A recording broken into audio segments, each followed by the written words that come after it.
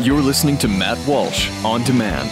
The founder of this company 10 years ago was trying to sell his house. He's kind of an important guy. And he said to his wife, if this is what it's like for us, how do people who have no clout ever get around this? So he started a company and it went into business, I think 3 years ago. Their deal is their word is their bond. And they are people that listen to this show. They are just like you. Now, how can I say that? Because I'm the founder of the company. RealestateAgentsITrust.com.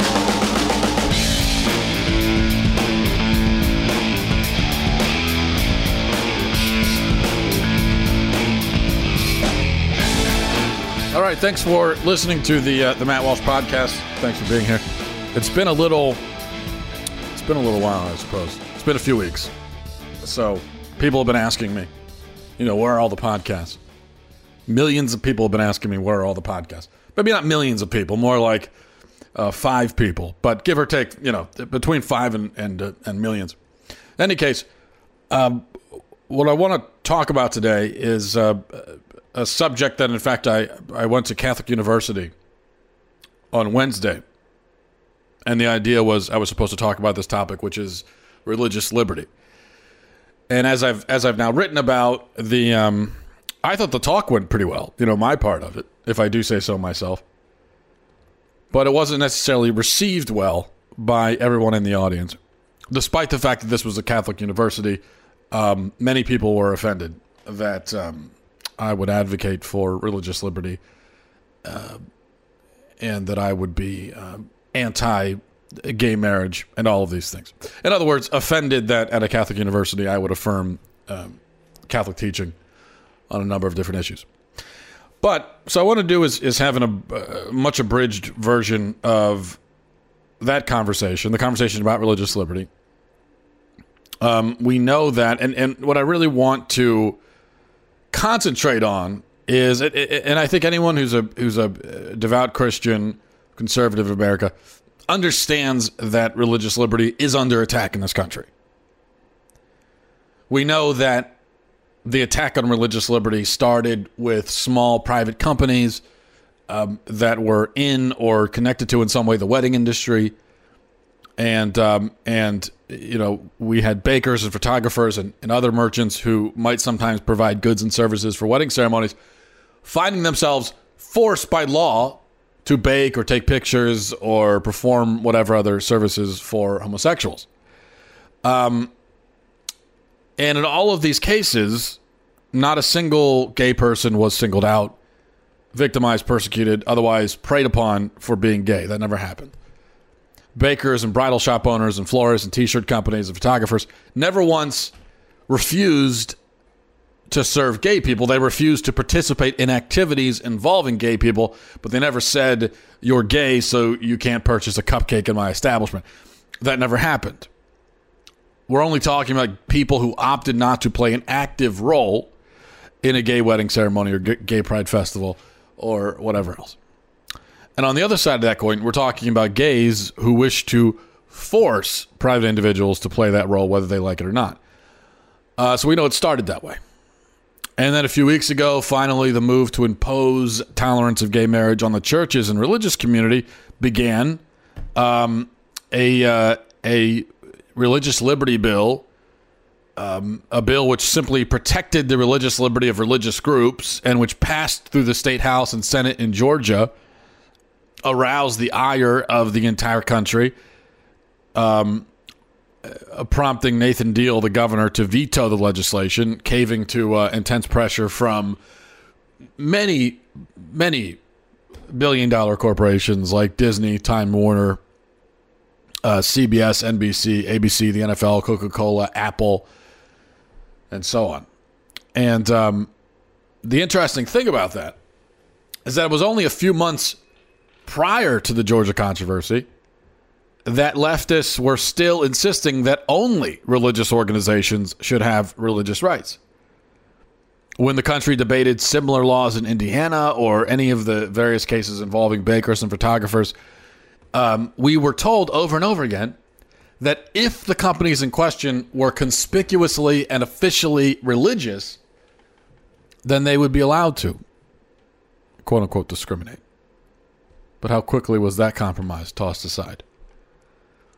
And now we have bills in other states that have made it into the books, been codified into law, religious liberty bills, which is good, that have actually been turned into law. I guess it was a couple days ago, Governor Bryant of Mississippi signed a religious liberty bill protecting businesses and individuals from being forced to participate in gay marriages.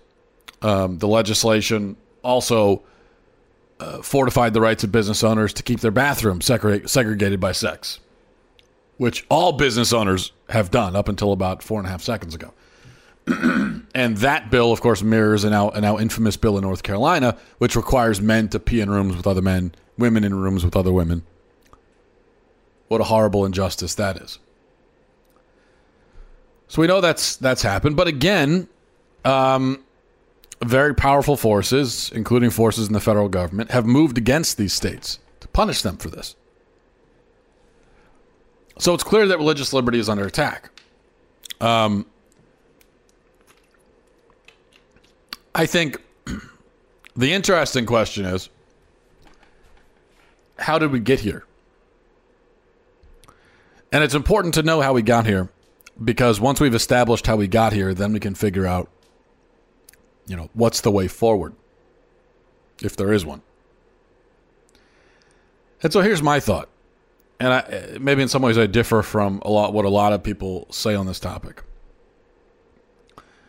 But to me, it's very obvious that we lost the argument for our right to oppose things like gay marriage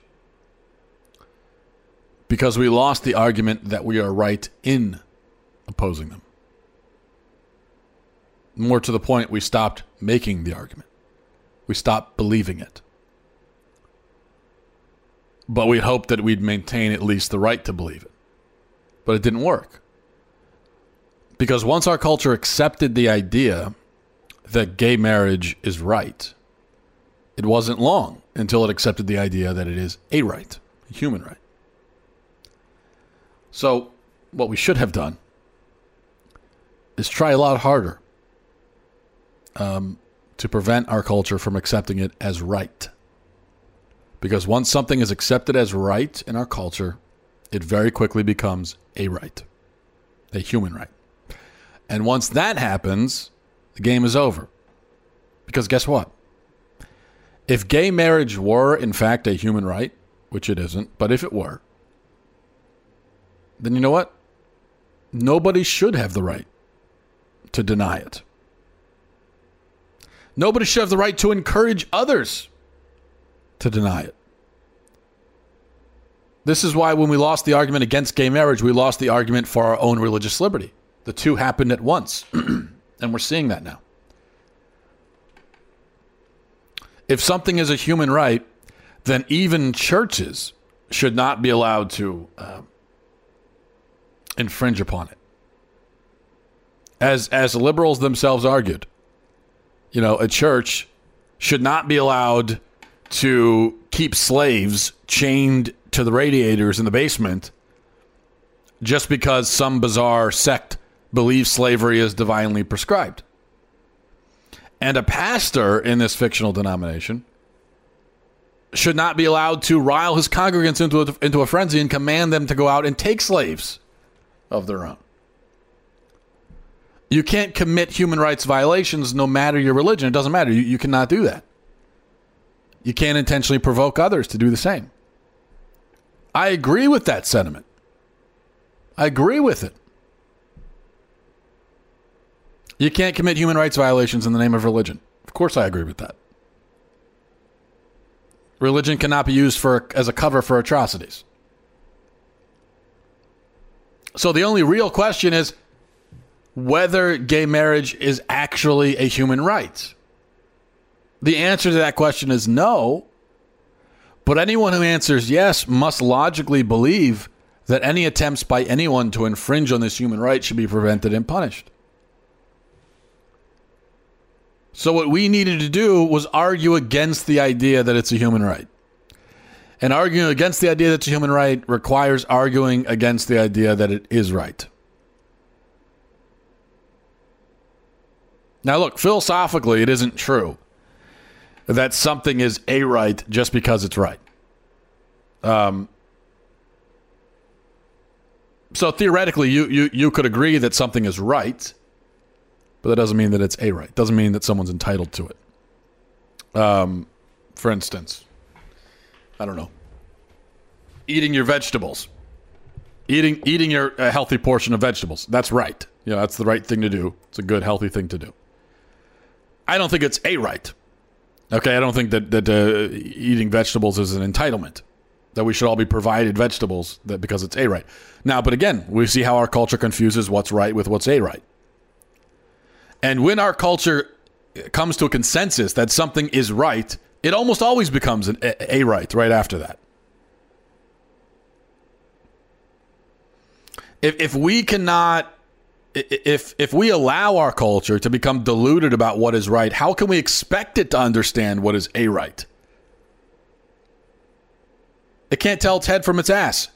How's it supposed to figure out what a human right is? We all like to repeat that popular quote from Voltaire. I think it was from Voltaire. I hate what you say, but I'll defend to the death your right to say it. But the fact is, almost none of us actually believe that. Almost none of us would follow through on that. I wouldn't follow through on that. Do you understand? I would not follow through. I would not defend to the death your right to say something I hate. And I'll tell you why. Because I hate when someone speaks blasphemy against the Lord, when they commit heresies, when they advocate for the murder of the unborn, when they attack my faith, disparage my Lord, my family. Would I defend to the death a person's right to insult Jesus, speak untruths that could jeopardize and damn souls, insult my wife and my children? Would I defend to the death someone's right to do that? No, I actually would not. It doesn't mean that I don't think you should have the right to do it, but I would not specifically defend to the death your right to do that. Your right to spit in the face of Jesus. No, I wouldn't. I wouldn't. Your right to scandalize and deceive. Your right to advocate for child murder. I wouldn't. I would rather die to defend the truth than to die to defend your right to say untruths. And that doesn't mean that I think that you shouldn't have the right to say untruths. So this is my point in saying this. That if you make the argument, as many Christians have, and you say about our opposition to gay marriage, you say, well, look, even if you find what we're saying here despicable and awful, we should still have the right to say it. That's not a strong argument. It's not a strong argument.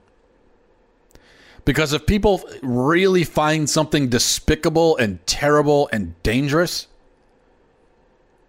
they are not going to defend your right to continue to say it. No matter what they say, no matter what we all say, very, very few people would say, I find that despicable, but I would defend your right to continue to say it. Very few people would actually follow through on that. So it's a weak argument. It's an argument that doesn't work. But it's the argument Christians have been making for their own religious liberty. Rather than defending the rightness of their beliefs, they just rather meekly defended their rights to their beliefs. And that is pathetic, because it forfeits the strongest argument, which is we are right. We don't just have rights, we're also right as Christians. We are the right ones. What we're saying is true. We are right. We are right. They are wrong. That's our strongest argument. Not just, but I have the right to say it. No, I am right in saying it. What I am saying is right. That is our argument. But because many Christians stopped defending the truth of their beliefs, they now lose their right to them. And that was unavoidable. And though I like to pass the blame to someone else, we have to accept our own guilt. America is supposedly 70%, 80% Christian nation. And if 70%, 80% of America believed and professed the truth of their beliefs, we wouldn't be in this situation. But we are, because they didn't. And what we have to understand is that because our culture has bought so totally into the satanic ideology of self, the worship of the self, it must by definition be a culture that has an adversarial relationship with Christianity, which is a religion that believes in denying yourself and giving glory to God. So it believes the opposite of what our culture professes. And we cannot live in this satanic culture, this culture of death, and then be surprised when it takes active steps to destroy the only thing that poses a threat to it, which is Christianity. And we can't sit here and insist or hope that we'll win our religious liberty even if the culture remains possessed by the devil. It's not going to happen. It cannot happen. Okay? They can try to conjure up whatever principles they want to justify, their attacks on the faith, don't discriminate and all this stuff. But the real motivation for the attacks is that they hate Christianity. And when people hate things, they try to destroy them. You and I are the same way, as a matter of fact. Arguably, that's how you should be. I go back again. I hate abortion. I hate it. I hate abortion, and I want to destroy it. I want to destroy it. Whatever it takes, I want to destroy it. I am not going to defend your right to have abortions. It's not going to happen because I hate it. And this is what people do when they hate things. Our culture hates Christianity. It will never allow it to just continue along unmolested. So we win our culture by winning. We win our liberty by winning the culture. That's the answer. I didn't say it's an easy answer, but it's the answer. We win our freedom by winning the culture. We win our freedom by defending the truth. Not by defending our right to be wrong, but our rightness, our truth, the truth.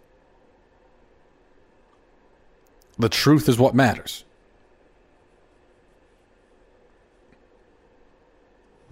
The truth is what wins. So what I would say is, if you want to have the right to oppose gay marriage, then don't just go out there and say, I have the right to oppose gay marriage. Go out there and tell the world why you are right in opposing it. Tell them about the true nature of marriage. How it is something that is complementary between the two sexes, open to life. Something that must happen within the context of devotion and loyalty, within the context of marriage. Tell them about that. Tell them about the beautiful power of human sexuality when it is harnessed in the right way. Tell them about that. Tell them that. Don't just tell them that you don't have to agree, but I have a right to say what I want. Don't tell them that. Because nobody cares. Nobody cares. If they fundamentally hate your beliefs because they don't understand them, they don't care, they're not going to defend them, it doesn't matter. So don't waste your breath. You have to win them over to the belief itself. That's the only answer. When it comes to abortion, if you want to win the right to not participate in abortion, which we all are, but by the way, by funding Planned Parenthood.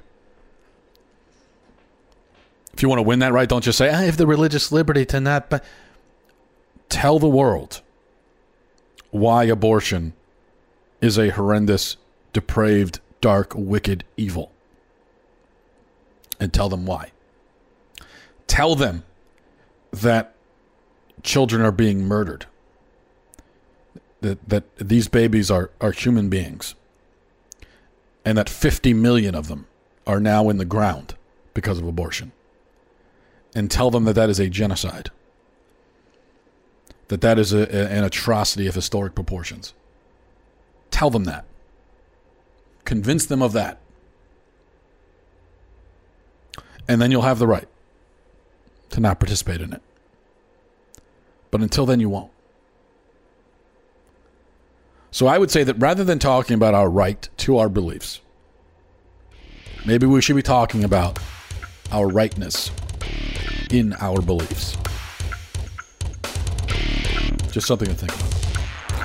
All right, that's going to do it for me. I hope you have a great weekend, and I'll talk to you next week. Cruce Saludos. Thanks.